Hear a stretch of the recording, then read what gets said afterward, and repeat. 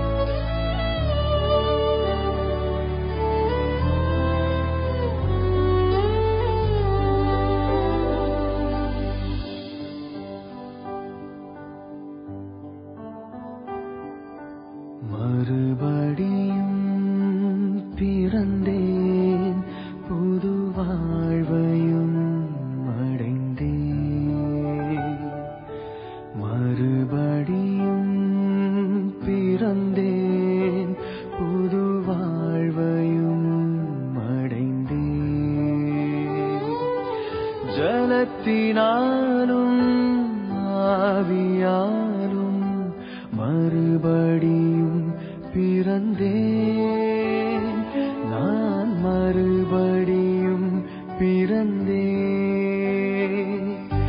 ஜலத்தினாலும் ஆவியாலும் மறுபடியும் பிறந்தேன்,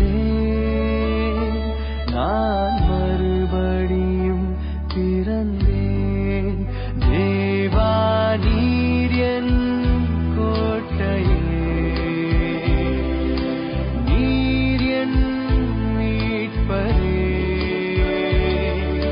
நீர் என் ஜீவனே, நான் நம்பும் இயேசுவே. தேவா நீர் என் கோட்டையே, நீர் என் மீட்பரே, நீர் என் ஜீவனே, நான் நம்பும் இயேசுவே.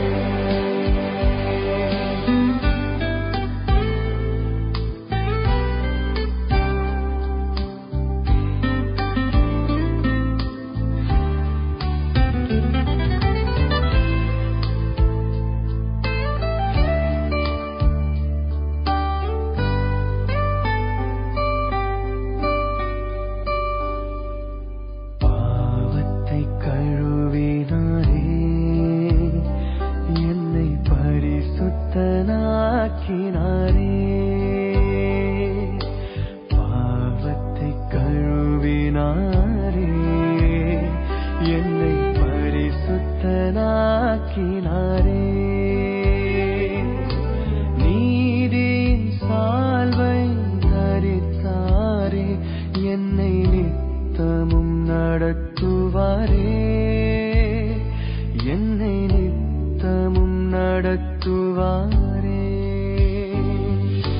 நீதியின் சால்வை தரித்தாரே, என்னை நித்தமும் நடத்துவாரே, என்னை நித்தமும் நடத்துவாரே.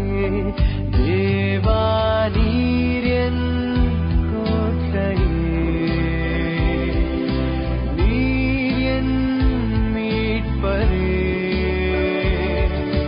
நீர் என் ஜீவனே, நான் நம்பும் இயேசுவே. தேவா நீர் என் கோட்டையே,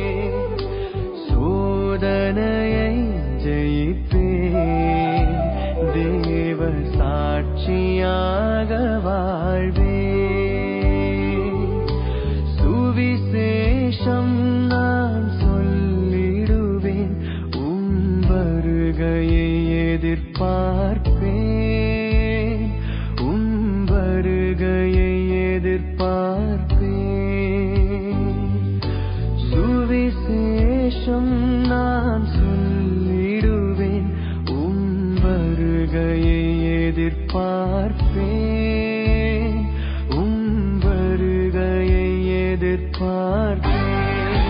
தேவா நீர் என் கோட்டையே, நீர் என் மீட்பரே,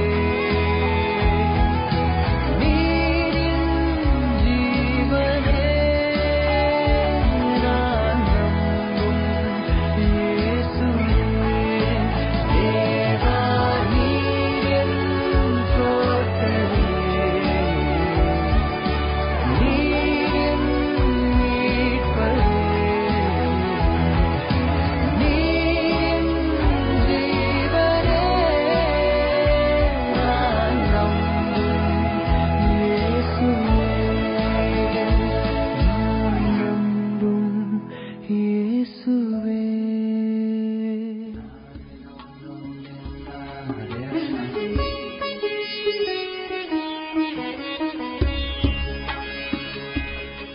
நாம் எல்லோருமே அன்றாடம் தேவனிடம் பலவிதமான விண்ணப்பங்களை வைக்கிறோம்.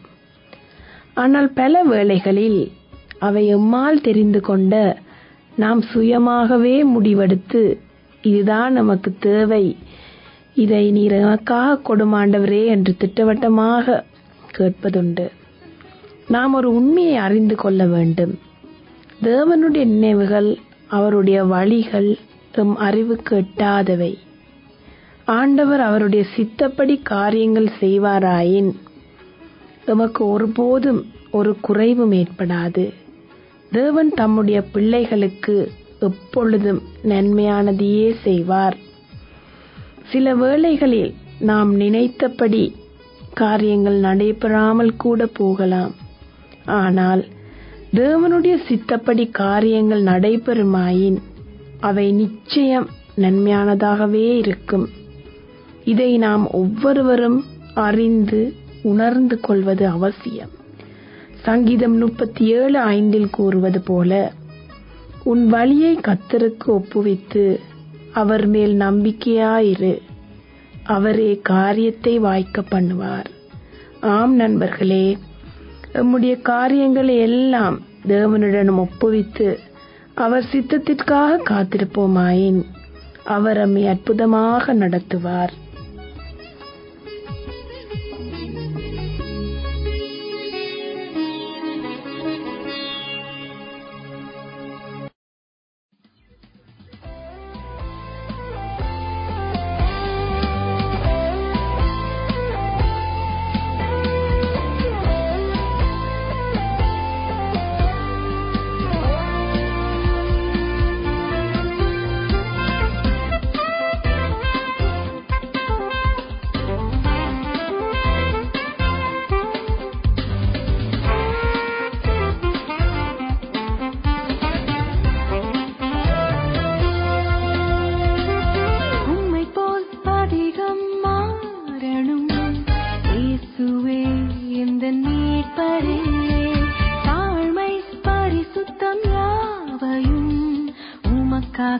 உழைக்க தந்திடும் உம்மை போல அதிகம் மாறணும் இயேசுவே எந்தன் மீட்பரே.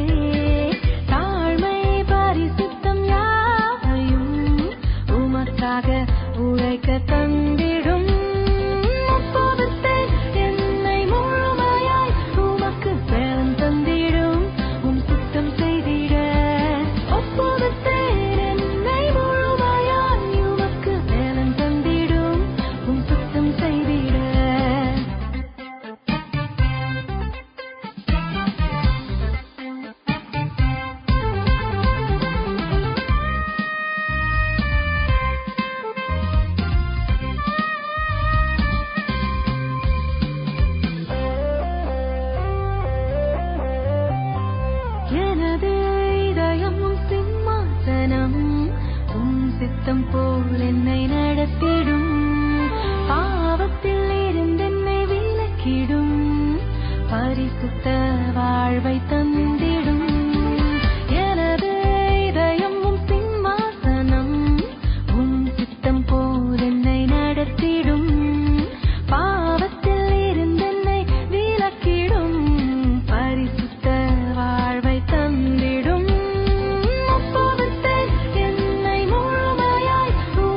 சேலம் தந்திடும் உம் சித்தம் செய்திட ஒப்புவித்தேன் என்னை முழுமையாய் உமக்கு சேலம் தந்திடும் உம் சித்தம் செய்திட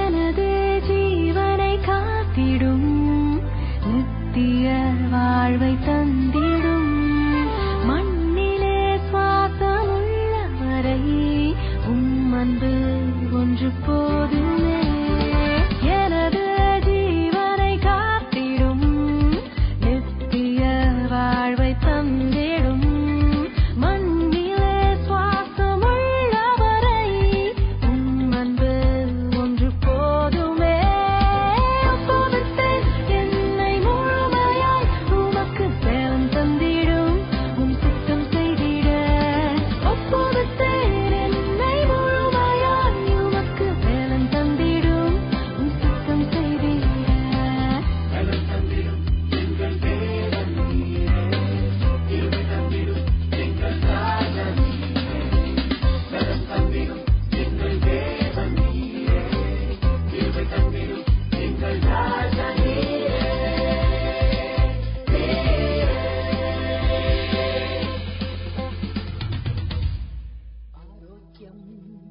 ஆரோக்கியம் அப்பாவின் சமூகத்தில் ஆரோக்கியம் ஆரோக்கியம்.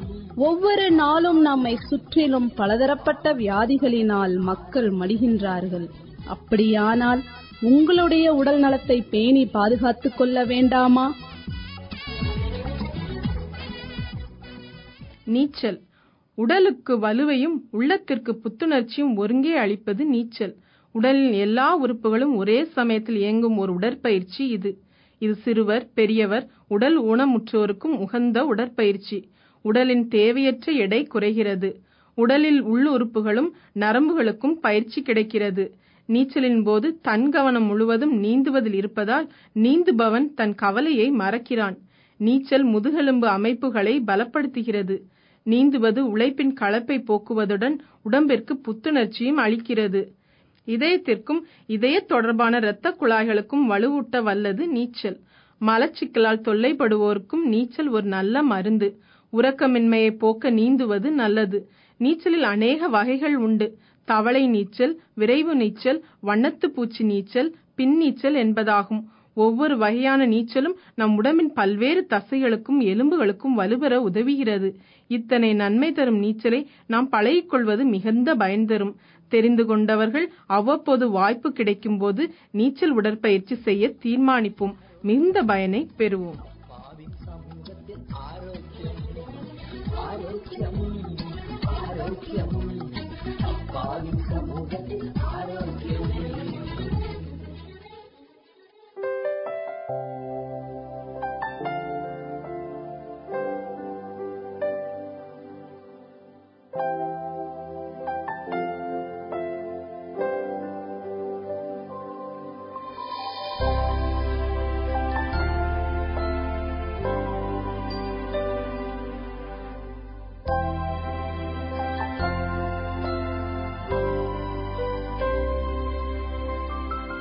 கர்த்தர் என் மேய்ப்பர், நான் தாழ்ச்சியடையேன். கர்த்தர் என் மேய்ப்பர், அது ஒன்று போதுமே. கர்த்தர் என் மேய்ப்பர், நான் தாழ்ச்சியடையேன். கர்த்தர் என் மேய்ப்பர், அது ஒன்று போதுமே. அவர் என்னை புல்லுள்ள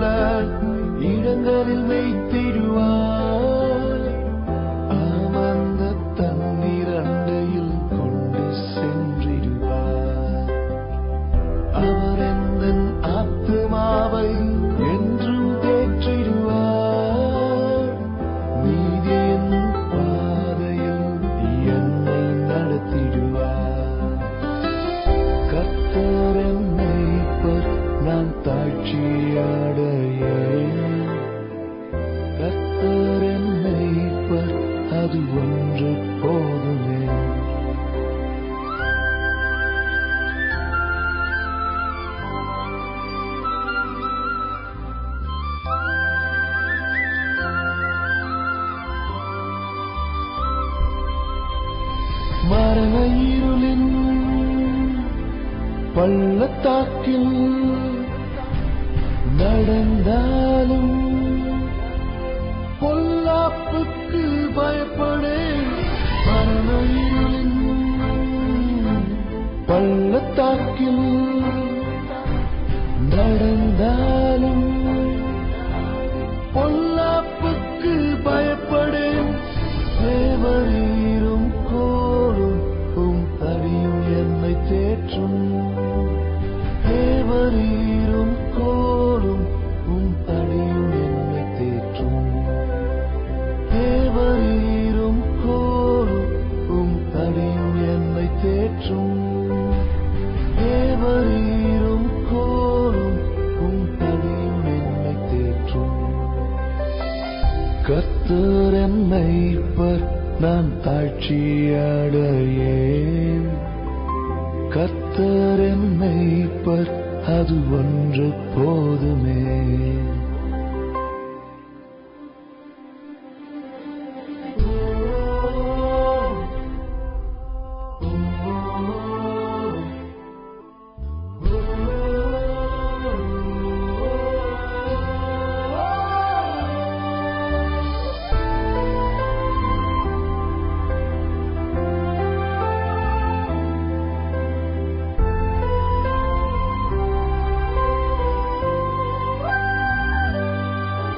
என் சத்துருவின்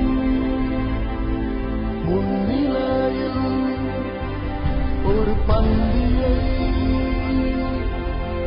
ஆயத்தப்படுத்துகிறீர். சத்துருவின் முன்னிலையில் ஒரு பந்தியை ஆயத்தப்படுத்துகிறீர். என் தலையை என்னையால் அபிஷேகம் செய்கின்றீர். என் பாத்திரம் என்றுமே நிரம்பி வழிந்திடுமே. என் தலையை என்னையால் அபிஷேகம் செய்கின்றீர். என் பாத்திரம் என்றுமே நிரம்பி வழிந்திடுமே. கர்த்தர் என் மேய்ப்பர், நான் தாழ்ச்சியடையேன். கர்த்தர் என் மேய்ப்பர், அது ஒன்று போதுமே.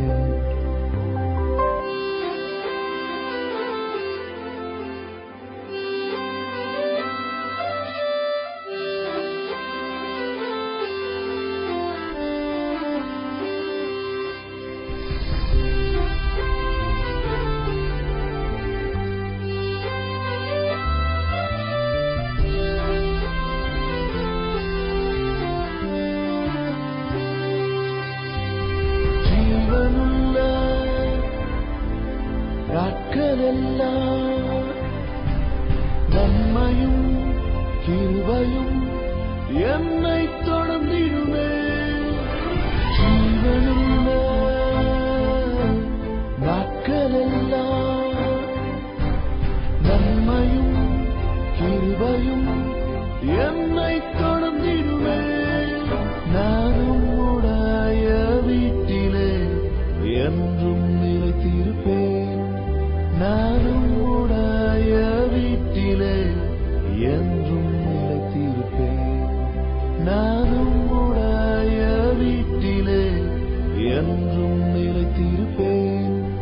நானும் உடைய வீட்டிலே என்றும் நிலைத்திருப்பேன். கர்த்தர் என் மேய்ப்பர், நான் தாழ்ச்சியடையேன். கர்த்தர் என் மேய்ப்பர், அது ஒன்று போதுமே. அவர் என்னை புல்லுள்ள இடங்களில் மேய்த்திடுவார். அமர்ந்த தண்ணீர் அண்டையில் கொண்டு சென்றிடுவார். அவர் எந்தன் ஆத்துமாவை என்றும் தேற்றிடுவார். நீதியின் பாதையில் என்னை நடத்திடுவார். கர்த்தர் என் மேய்ப்பர், நான் தாழ்ச்சியடையேன்.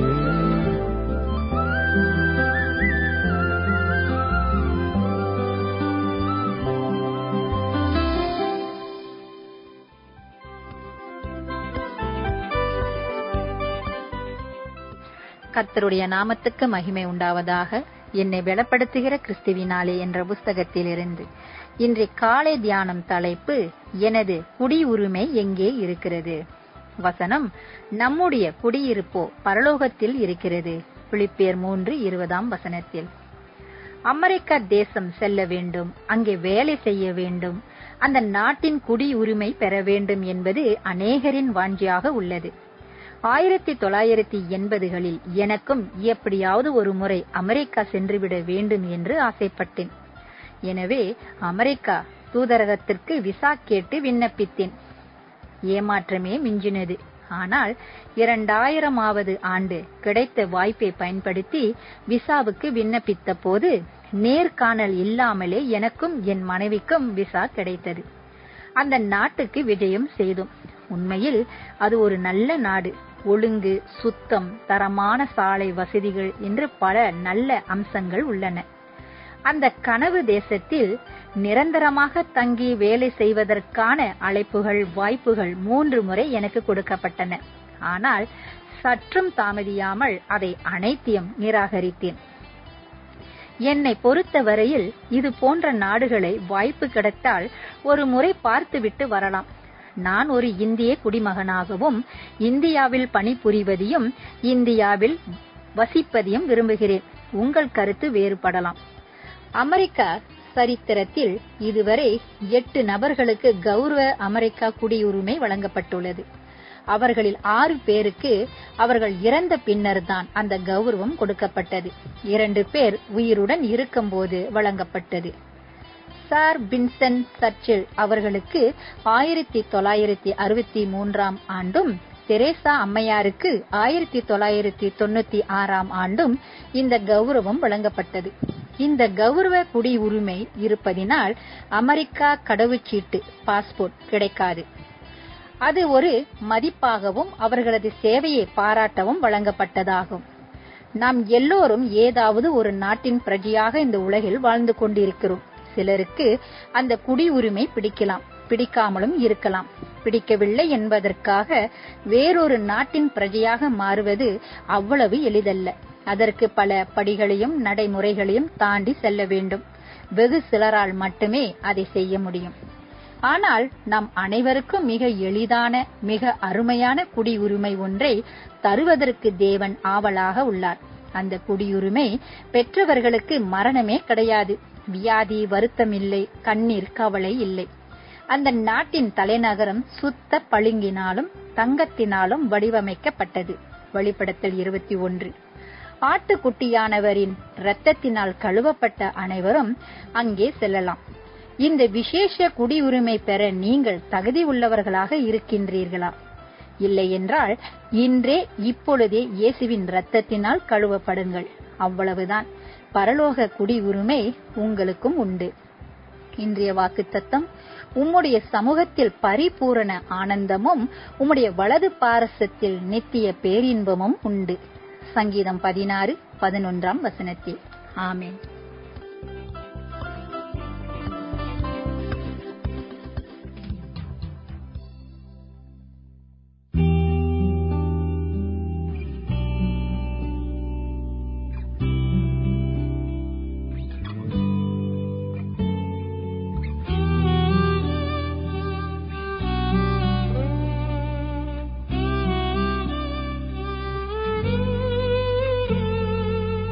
இதயத்தை காண்பவரே, என் எண்ணங்களை அறிபவரே. இதயத்தை காண்பவரே, என் ஏக்கங்களை அறிபவரே. உம் அன்பிற்கு என்றுமே இடையில்லையே, உம் கிருபைக்கு என்றுமே முடிவில்லையே. உம் அன்பிற்கு என்றுமே இடையில்லையே, உம் கிருபைக்கு என்றுமே முடிவில்லையே. உம்மை போல் என்னை நேசிக்க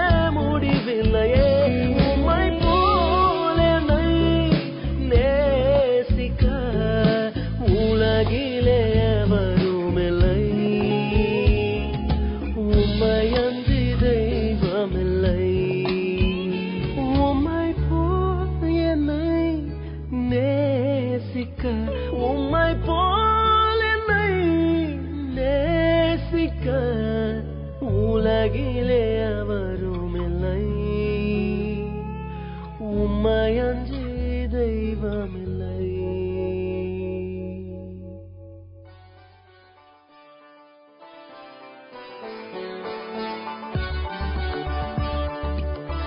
பரிசுத்த வேதாகமம் நமக்கு சிறந்த வழிகாட்டி. அப்படிப்பட்ட பரிசுத்த வேதாகமத்திலிருந்து ஒரு அருமையான சத்தியத்தை இப்பொழுது கேட்க இருக்கின்றோம். வணக்கம் நண்பர்களே. நம்முடைய ஆத்ம நண்பன் இயேசுவை பற்றி உங்கள் மத்தியிலே பகிர்ந்து கொள்வதில் மிகுந்த மகிழ்ச்சி அடைகின்றேன். ஒவ்வொரு நாளும் இந்த வானொலி செய்திகளை நீங்கள் கேட்டுக்கொண்டிருக்கும் பொழுது அருமை ஆண்டவர் இயேசுடைய பக்கத்திலே நீங்கள் நெருங்கி வருகிறீர்கள் என்று நிச்சயமாக நான் நம்புகின்றேன். ஒரு சமயம் இயேசுவின் மீது கோபமடைந்த யூதர்கள் அவரை பிடித்து அந்த ரோம ராஜ்யத்தின் அதிபதியை அண்டையிலே கொண்டு போய் நிறுத்துகின்றார்கள். அவரை பார்த்து எரிச்சலும் கோபமும் அடைந்த அந்த ரோம அதிபதி, இவரை பற்றி நான் கேள்விப்பட்டிருக்கின்றேன் என்று இயேசுவிடத்திலே ஒரு கேள்வி கேட்கின்றான். இவன் யார்? கேட்டது ஏரோது. இயேசுவை பற்றி இந்த ராஜா ஒரு கேள்வி கேட்கும் பொழுது, இவன் யார் என்ற கேள்விக்கு யுக நெடுகிலும் சரித்திரம் எங்கிலும் அவர் வாழ்ந்த காலத்திலும் அவரை பற்றி பலர் பலவிதமாக ஆராய்ச்சி செய்து பல கருத்துக்கள் கொண்டிருந்தனர். நான் உங்கள் மத்தியிலே இவன் யார், இந்த இயேசு யார் என்பதை குறித்து சில கருத்துக்களை பகிர்ந்து கொள்ள விரும்புகின்றேன். ஒரு சமயம் இயேசு தன்னுடைய சீடர்களோடு சிகார் என்ற இடத்திற்கு கடந்து சென்றார். அவருக்கு ரொம்ப தண்ணீர் தாகம் எடுத்து விட்டது. பசியோடும் கூட இருந்தார். ஒரு கிணற்றண்டையிலே அவர் அமர்ந்து விட்டார். சீடர்களோ தங்களுடைய வயிற்றை நிரப்புவதற்காக பக்கத்து கிராமத்திற்குள் சென்று விட்டார்கள். அவர் கிணற்றண்டை உட்கார்ந்திருக்கும் பொழுது ஒரு ஸ்திரீ தண்ணீர் மொண்டு கொள்வதற்காக அந்த கிணற்றுக்கு வந்தாள். அவள் ஒரு சமாரிய ஸ்திரீ, இயேசுவோ ஒரு யூதன். அந்த ஸ்திரீயை பார்த்து இயேசு, தாகத்துக்கு தா என்று கேட்டார். யோவான் 3ஆம் அதிகாரத்திலே இந்த சம்பவத்தை நாம் பார்க்க முடியும். அவர் இயேசு அந்த ஸ்திரீயை பார்த்து கேட்கின்ற கேள்வியிலே தாகத்துக்கு தா என்று கேட்கும் பொழுது அவள் உடனே இசைந்து கொடுக்க மனமில்லாமல், நீர் யூதனாய் இருக்க நான் எப்படி உமக்கு கொடுப்பது என்று அவள் மறுத்து விடுகின்றார். சம்பாஷணை ஆரம்பித்து மிக நேர்த்தியாக முடிவடைகின்றது. அவள் அந்த இடத்தை விட்டு செல்லும் போது என்ன நோக்கத்தோடு அவள் வந்தாலோ அந்த நோக்கத்தை மறந்துவிட்டு தன் தாகம் தீர்ந்தவளாக அந்த இடத்தை விட்டு கடந்த ஊருக்குள் சென்று ஊரார் அனைத்து பேரையும் கூட்டிக் கொண்டு வந்து அந்த கிணற்றண்டையிலே இயேசுவை சந்திக்க வைக்கின்றார். எனக்கு பிரியமான நண்பரே, இயேசுவை சந்திக்கும் பொழுது உன்னுடைய தாகம் தீர்ந்துவிடும். அது எப்படிப்பட்ட தாகமாக இருந்தாலும், என்ன தேவையாக இருந்தாலும், உலகம் கொடுக்கக்கூடாத சமாதானத்தையும் உலகம் கொடுக்கக்கூடாத சந்தோஷத்தையும் இயேசுவிடத்திலே நீ வந்து அதை பெற்றுக்கொள்ள முடியும். ஆண்டவராகிய இயேசு சிலுவையிலே தொங்கி மரிப்பதற்கு முன்பதாக அவர் 7 பொன்மொழிகளை தன்னுடைய வாயிலிருந்து உதித்தார். அதில் ஒன்று, நான் தாகமாயிருக்கின்றேன், தா, உன் மீது நான் விருப்பமாயிருக்கின்றேன், அகமாயிருக்கின்றேன், உன் ஆத்மா எனக்கு தேவைப்படுகிறது, உன்னுடைய வாழ்க்கை எனக்கு தேவைப்படுகிறது, நான் உன் மீது கரிசனையாக இருக்கிறேன் என்று அவர் ஏங்கி 2 கரங்களையும் விரித்து தன் பக்கத்திலே எல்லாரும் வரவேண்டும் என்று சொல்லி, வருத்தப்பட்டு பாரஞ்சுமக்கிறவர்களே எல்லாரும் என்னண்டை வாருங்கள் என்று சொல்லி அவர் அழைப்பு கொடுத்தாராம். அவர்தான் இயேசு. அவர் தாகமாயிருக்கிறார். நீ அவர் அண்டை வந்து அவருடைய திருசமூகத்திலே சேர்ந்து கொண்டால் அவர் தாகம் தீரும். ஆத்ம நண்பன் இயேசுவின் தாகத்தை தீர்க்க மாட்டாயா? செபிப்போமா. அன்புள்ள ஆண்டவரே, நம்முடைய திருக்குமாரன் கல்வாரி சிலுவையிலே தொங்கிக் கொண்டிருக்கும் பொழுதும் நான் தாகமாயிருக்கிறேன், என் தாகத்தை தீர்த்து விடுங்கள் என்று சொல்லி ஏங்கி கெஞ்சி கேட்டுக் கொண்டிருந்தார். ஆம் ஆண்டவரே, அவரோடு அந்த சிலுவையிலே தொங்கிக் கொண்டிருந்த அந்த கல்வாரி கள்ளனும் கூட, ஆண்டவரே என்னை நினைத்தருளும் என்று சொல்லும் பொழுது அவருடைய தாகத்தை தீர்த்தான். அதுபோல நாங்களும் உம்முடைய திருசமூகத்திலே வந்து எங்களை ஒப்படைக்கும் பொழுது உம்முடைய ஆத்ம தாகத்தை நாங்கள் தீர்க்கின்றோம். எனக்கு பிரியமான நண்பரே, நீ எங்கு இருந்தாலும், என்ன சூழ்நிலையில் இருந்தாலும், என்ன வேதனையில் அகப்பட்டுக் கொண்டிருந்தாலும், பலவிதமான படபடப்பு, அமைதியின்மை, அந்தஸ்தியின்மை இல்லை அம்மல் இருந்து நீ தவித்துக் கொண்டிருந்தாலும், தாகத்தோடு, வேதனையோடு, பசியோடு, மன நிம்மதி இல்லாமல் இருந்தாலும் இயேசு அண்டை வந்து என்னை ஏற்றுக்கொள்ளும் என்று சொல்லுவாய் என்றால் உன்னுடைய ஆத்ம தாகம் தீரும், உன்னுடைய தேவையும் சந்திக்கப்படும், அவரும் நிம்மதியுள்ளவராக இருப்பார். இயேசுவின் நாமத்தில் ஜெபங்கேளும் நல்ல பிதாவே.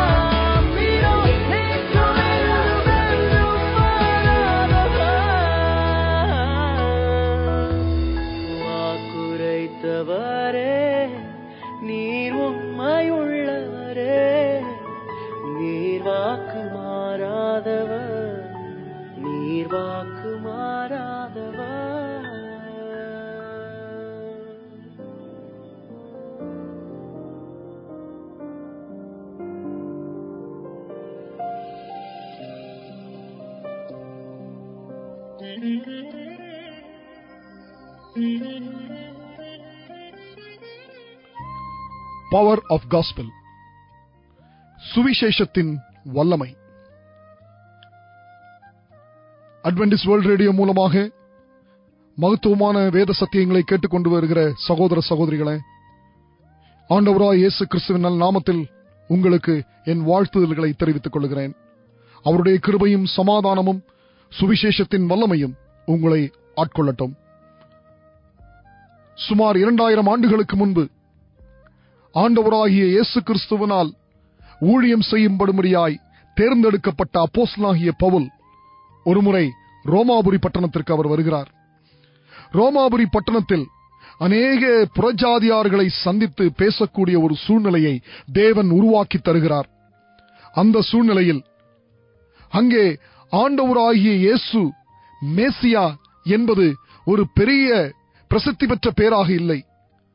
மிகப்பெரிய பிரம்மாண்டமான கோயில்களும், இதோ மலைகள் மேலும் குன்றுகள் மேலும் ஆடம்பரமான சொரூபங்களும் விக்கிரகங்களும் சிலைகளும் செய்யப்பட்டு ஜனங்கள் எல்லாரும் இதை தெய்வமாக வணங்கி இயேசு என்கிற தெய்வத்தை மிக துச்சமாக மதிக்காமல் இருந்த நாட்களில் இதோ அப்போஸ்தலனாகிய பவுல் இந்த ரோமாபுரி பட்டணத்திற்கு வந்து அவர் இப்படியாக பேசுகிறார்.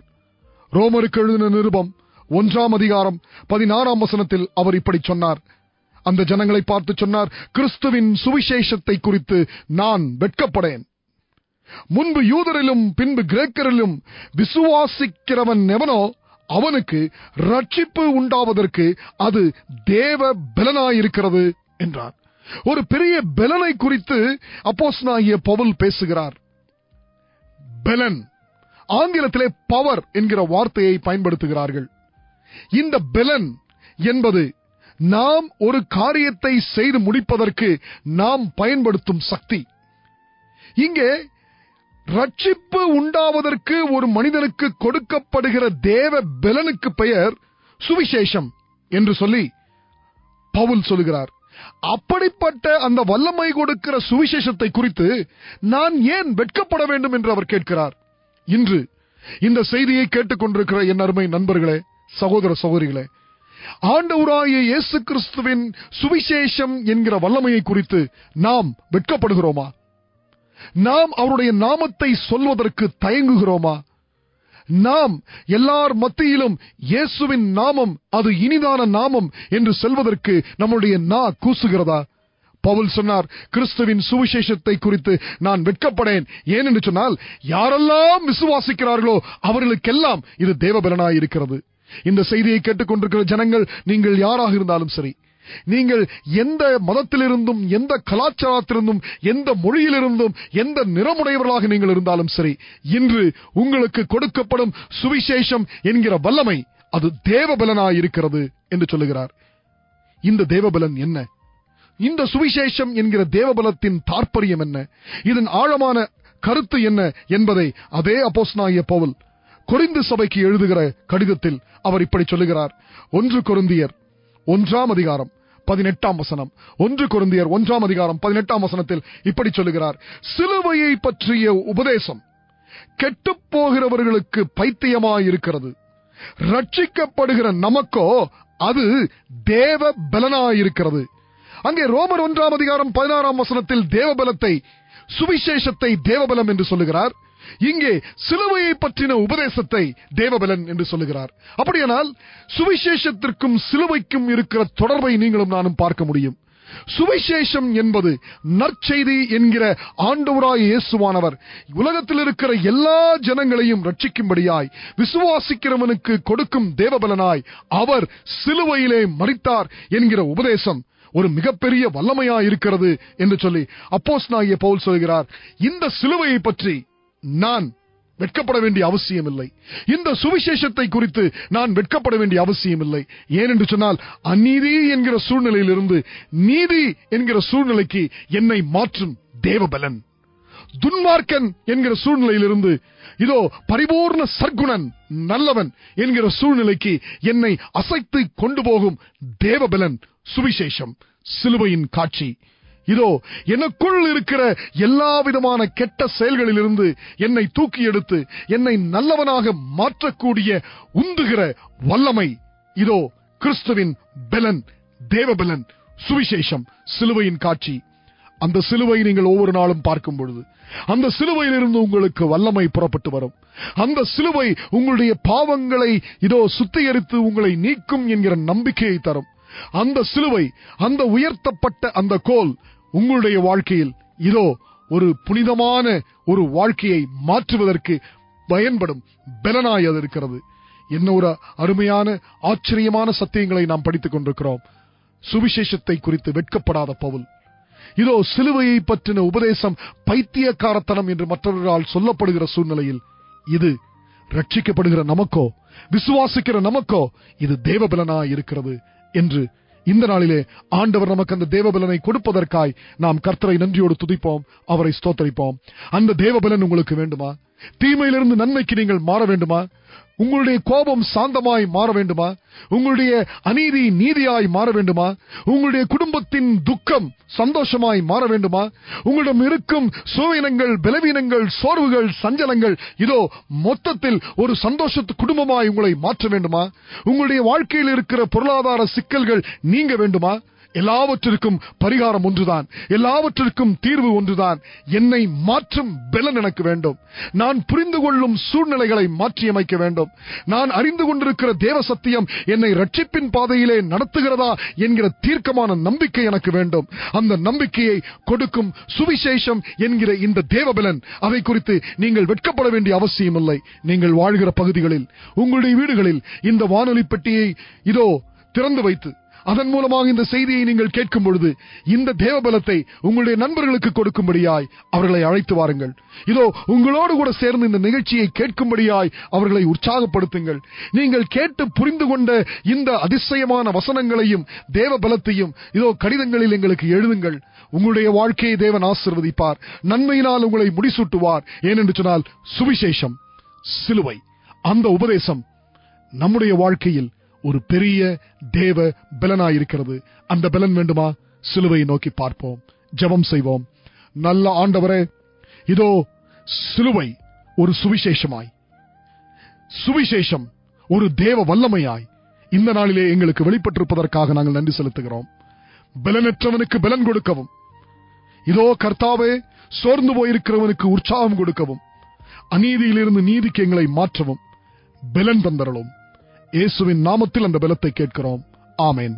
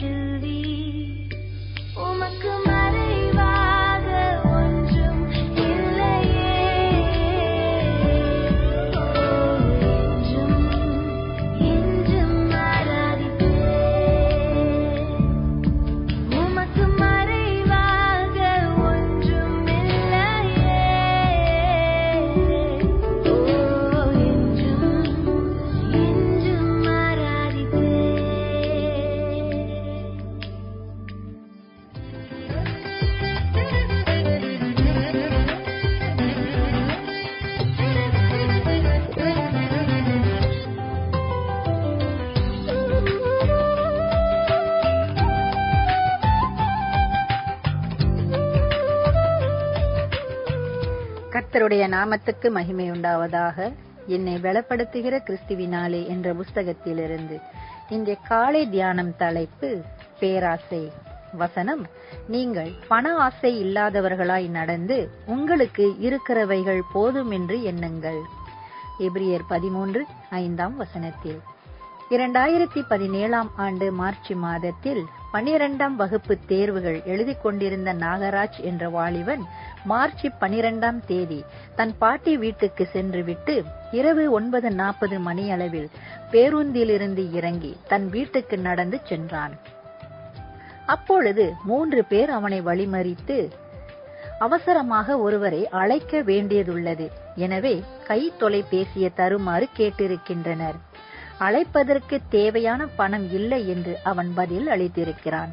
உடனே அவர்கள், சிம் கார்டை கழற்றிவிட்டு கொடு, வேறு சிம் கார்டு எங்களிடம் உள்ளது, அதை போட்டு பேசிவிட்டு தருகிறோம் என்று கூறியுள்ளனர். உடனே அவன் கொடுக்க அந்த 3வரும் பேசிவிட்டு கைபேசியை கொடுக்காமல் சென்றுள்ளனர். எனவே நாகராஜுக்கும் அந்த 3வருக்கும் வாக்குவாதம் ஏற்பட்டுள்ளது. உடனே 3வரும் அவனை குத்தி கொலை செய்துவிட்டு தப்பி விட்டனர்.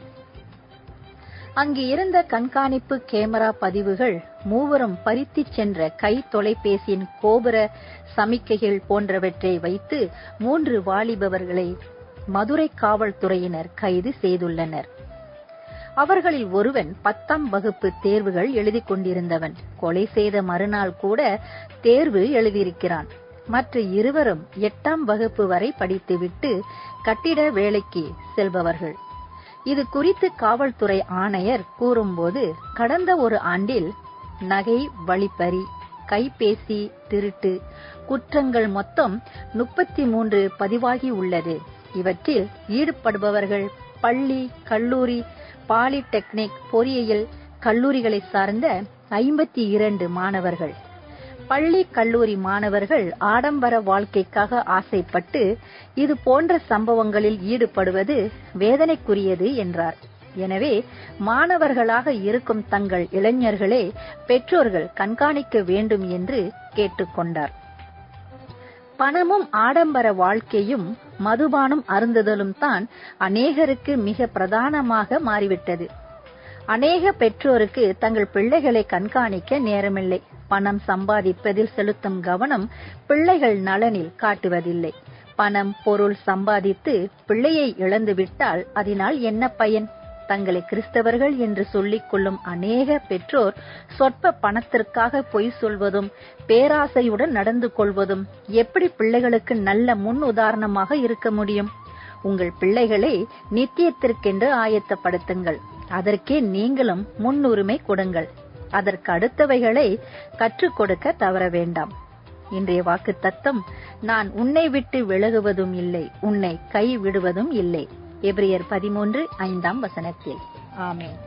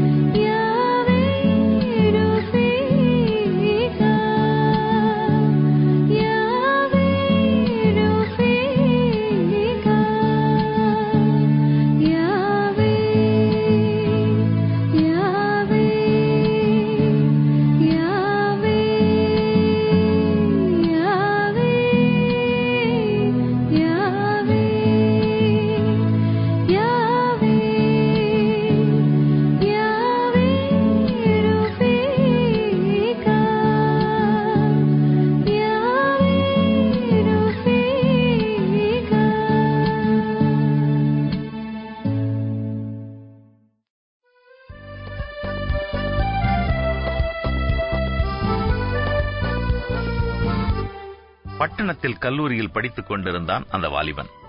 கர்த்தருக்காக வைராக்கியமாக பணி செய்ய வேண்டும் என்ற ஒரு திட்டவட்டமான தீர்மானத்துடன் விடுமுறையை கழிக்க தன்னுடைய சொந்த கிராமத்திற்கு வந்தான். கடை தெருவிலே இவனை கண்ட சபை ஊழியர், தம்பி, அடுத்த ஞாயிற்றுக்கிழமை ஆராதனையில் நீதான் செய்தி கொடுக்க வேண்டும் என்று கூறினார். முதலில் சற்று தயங்கினான். பின்பு சரி ஐயா என்று கூறிவிட்டான். இயேசு சீக்கிரம் வர இருக்கிறார். இதை உணராத சபை மக்கள் எத்தனை தேவையற்ற காரியங்களிலே ஈடுபட்டுக் கொண்டிருக்கிறார்களே என்று வேதனைப்பட்டான். இயேசு சீக்கிரம் வரப்போகிறார் என்று கூறும் வேத வசனங்களை தேடிப்பிடித்து சரியாக வரிசைப்படுத்தி எழுதிக் கொண்டார். அடுத்த ஞாயிறும் வந்தது. செய்தி கொடுக்க முன்னே போய் நின்றான். இதோ சீக்கிரமாய் வருகிறேன், இதோ சீக்கிரமாய் வருகிறேன் என்று சத்தமாக கூறினான். தொடர்ந்து என்ன பேச வேண்டும் என்பதை நினைவுபடுத்த முடியாதவன் மீண்டும் இதோ சீக்கிரமாய் வருகிறேன் என்று இயேசு கூறினார் என்று உணர்ச்சி பொங்க கூறினான். அந்த பதட்டத்தில் தடுமாறி கீழே உட்கார்ந்திருந்த வயதானவர் மீது விழுந்து விட்டான். தட்டு தடுமாறி எழுந்து, ஐயா, என்னை மன்னித்துக் கொள்ளுங்கள் என்றான்.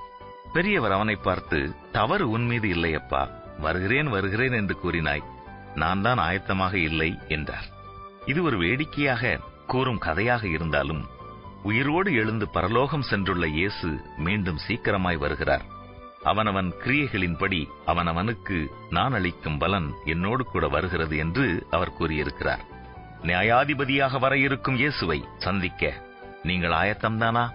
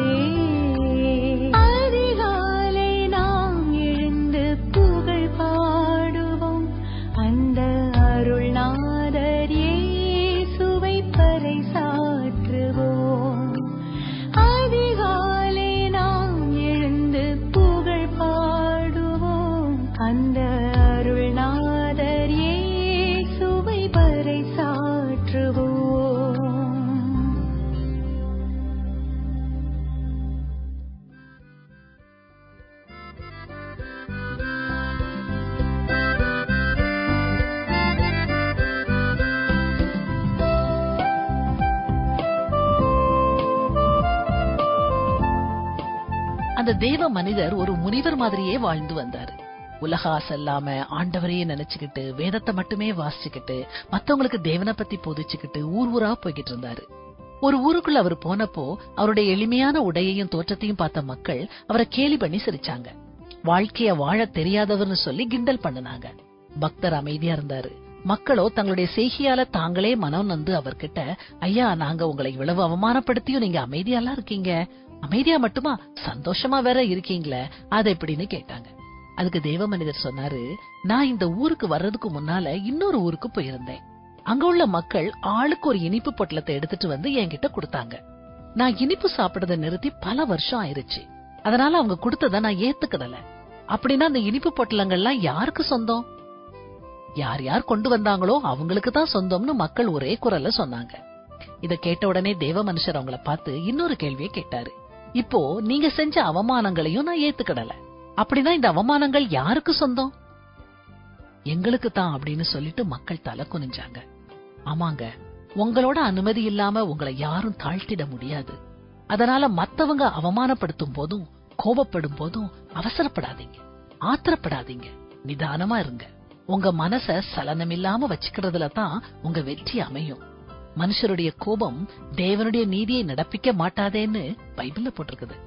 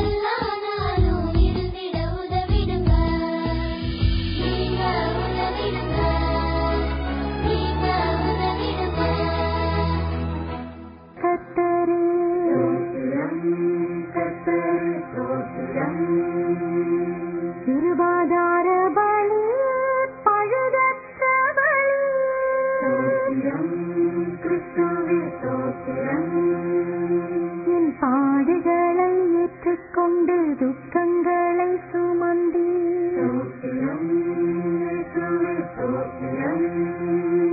என் எஜமானன் நீரே, துணையாளர் நீரே.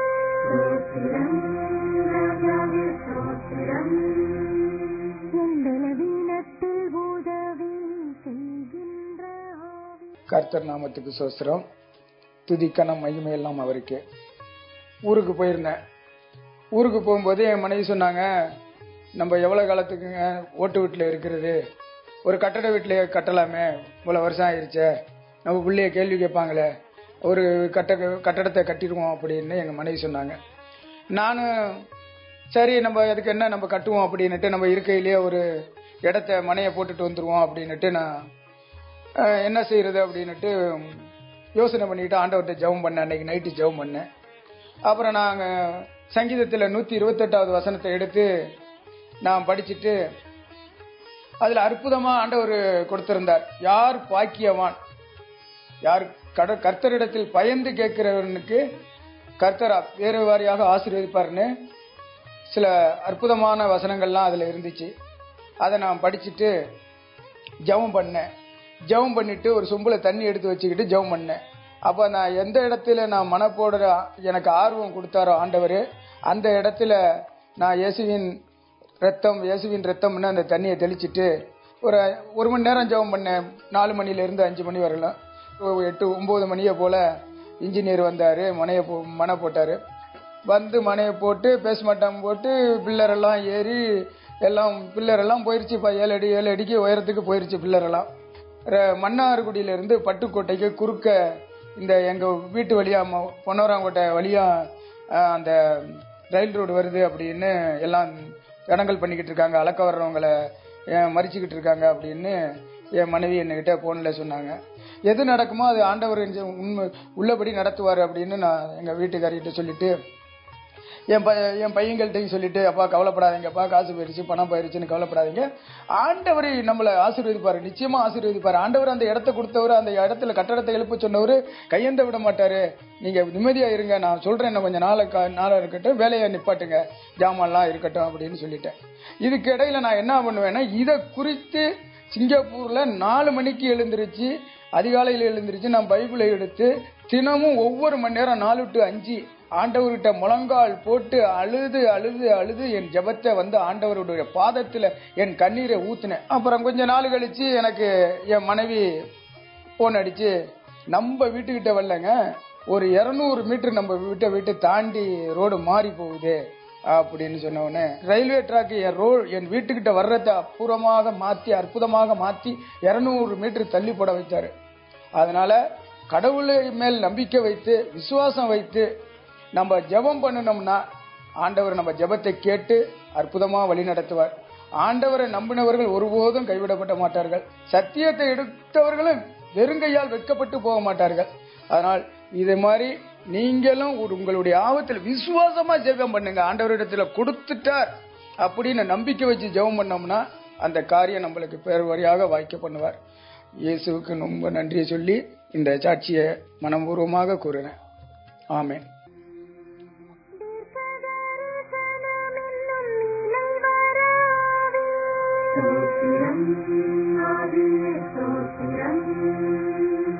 கண்மணி போல் எங்களை அனுதினமும் காப்பீரே.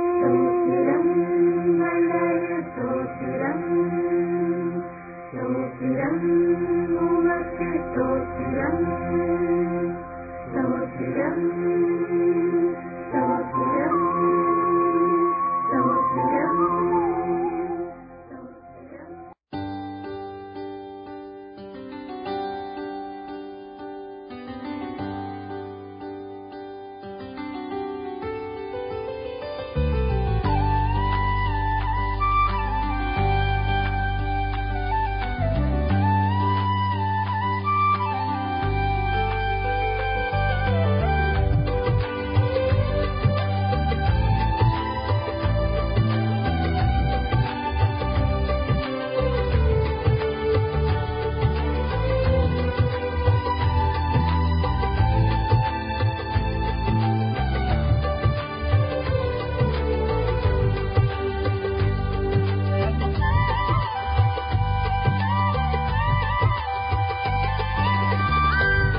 கர்த்தர் வீட்டை கட்டாராகி கட்டுபவர் பிரயாசம் வீருதா. கர்த்தர் நகரை காவாராகி காவல்காரன் காவலும் வீருதா. கர்த்தர் வீட்டை கட்டாராகி கட்டுபவர் பிரயாசம் வீருதா. கட்டுபவர் பிரயாசம் வீருதா. கட்டிடுவார் கட்டிடுவார் கன்மலை மீது கட்டிடுவார். கட்டிடுவார் கட்டிடுவார் நம் வீட்டை கட்டிடுவார். கட்டிடுவார் கட்டிடுவார் கன்மலை மீது கட்டிடுவார். கட்டிடுவார் கட்டிடுவார் நம் வீட்டை கட்டிடுவார்.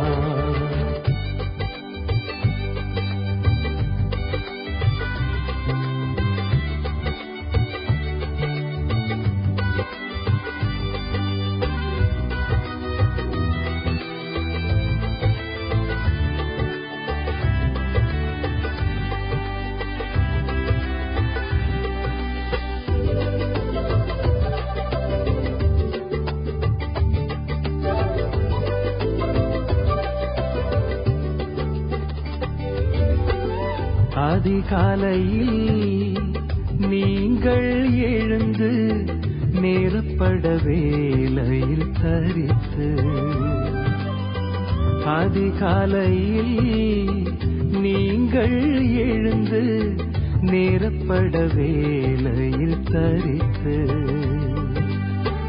வருத்தத்தின் அப்பத்தை நீங்கள் புசிப்பதும் தேவனின்றி செய்யும் வேலை யாவும் வீருதா. தேவனின்றி செய்யும் வேலை யாவும் வீருதா.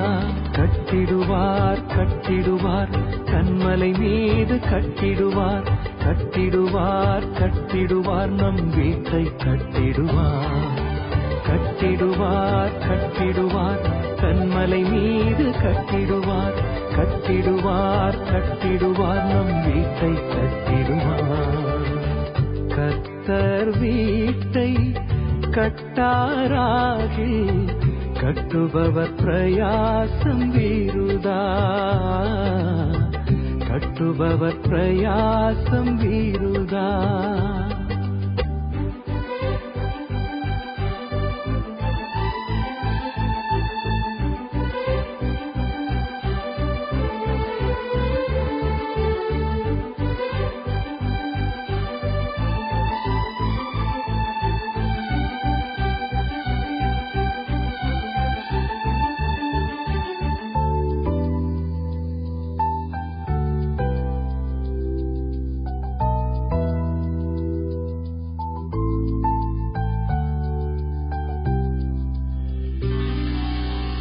இதோ நம் பிள்ளைகள் கர்த்தராலே வரும் சுதந்திரம் என்று சொன்னாரே.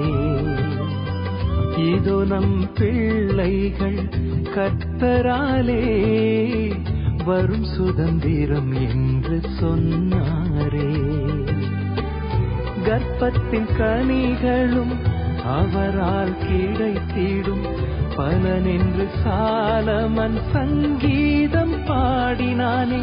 பலனென்று சாலமன் சங்கீதம் பாடினானே. கட்டிடுவார் கட்டிடுவார் கன்மலை மீது கட்டிடுவார். கட்டிடுவார் கட்டிடுவார் நம் வீட்டை கட்டிடுவார். கட்டிடுவார் கட்டிடுவார் கன்மலை மீது கட்டிடுவார். கட்டிடுவார் கட்டிடுவார் நம் வீட்டை கட்டிடுவார். கர்த்தர் வீட்டை கட்டாராகி கட்டுபவர் பிரயாசம் வீருதா. கட்டுபவர் பிரயாசம் வீருதா.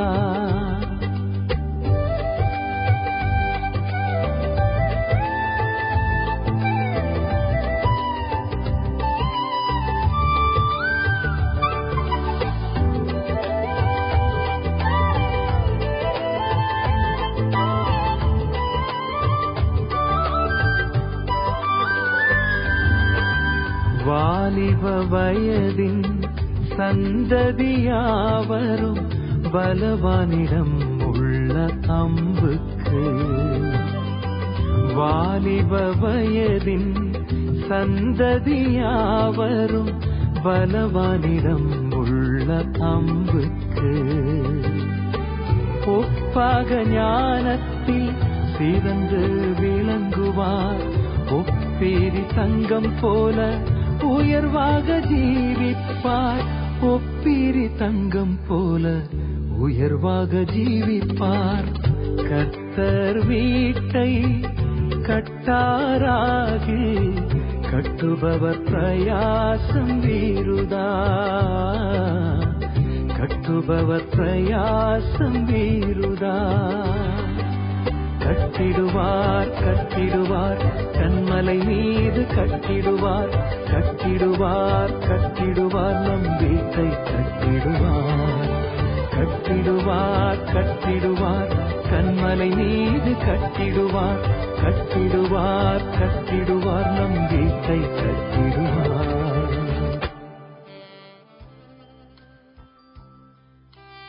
46ஆம் சங்கீதம்.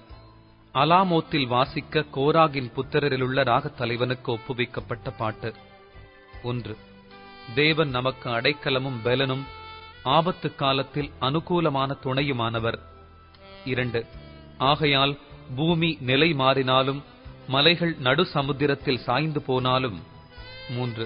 அதன் ஜலங்கள் கொந்தளித்து பொங்கி அதன் பெருக்கினால் பர்வதங்கள் அதிர்ந்தாலும் நாம் பயப்படோம். 4.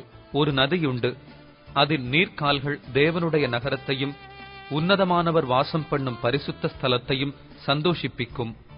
5. தேவன் அதன் நடுவில் இருக்கிறார், அது அசையாது. அதிகாலையிலே தேவன் அதற்கு சகாயம் பண்ணுவார். 6. ஜாதிகள் கொந்தளித்தது, ராஜ்யங்கள் தத்தளித்தது. அவர் தமது சத்தத்தை முழங்க பண்ணினார், பூமி உருகி போயிற்று. 7. சேனைகளின் கர்த்தர் நம்மோடு இருக்கிறார், யாக்கோபின் தேவன் நமக்கு உயர்ந்த அடைக்கலமானவர். 8. பூமியிலே பால் கடிப்புகளை நடப்பிக்கிற கர்த்தருடைய செய்கைகளை வந்து பாருங்கள். 9. அவர் பூமியின் கடைமுனை மட்டும் யுத்தங்களை ஓய பண்ணுகிறார். வில்லை ஒடித்து ஈட்டியை முறிக்கிறார், ரதங்களை நெருப்பினால் சுட்டெரிக்கிறார். 10.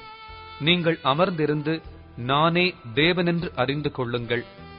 ஜாதிகளுக்குள்ளே உயர்ந்திருப்பேன், பூமியிலே உயர்ந்திருப்பேன். 11. சேனைகளின் கர்த்தர் நம்மோடு இருக்கிறார், யாக்கோபின் தேவன் நமக்கு உயர்ந்த அடைக்கலமானவர்.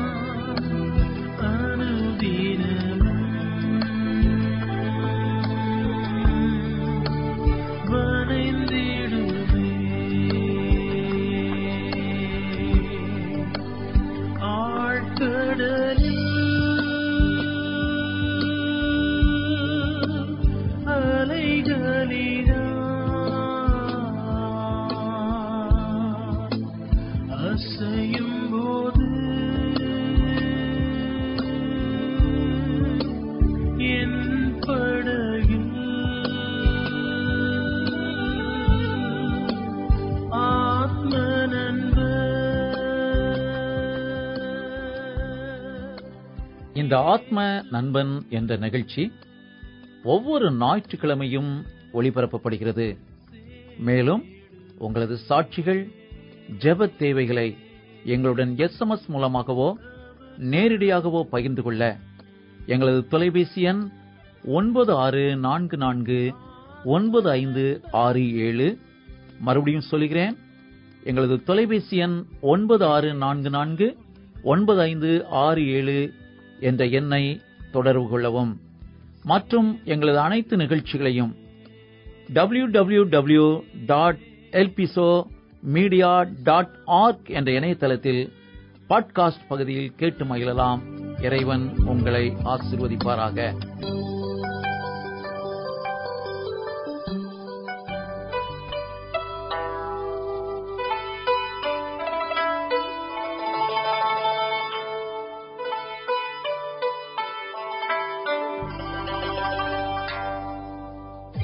ஹாய் நண்பர்களே, அநேகர் இந்த நிகழ்ச்சிகளை தொடர்ந்து கேட்கிறீர்கள் என்பதை நாங்கள் நம்புகிறோம்.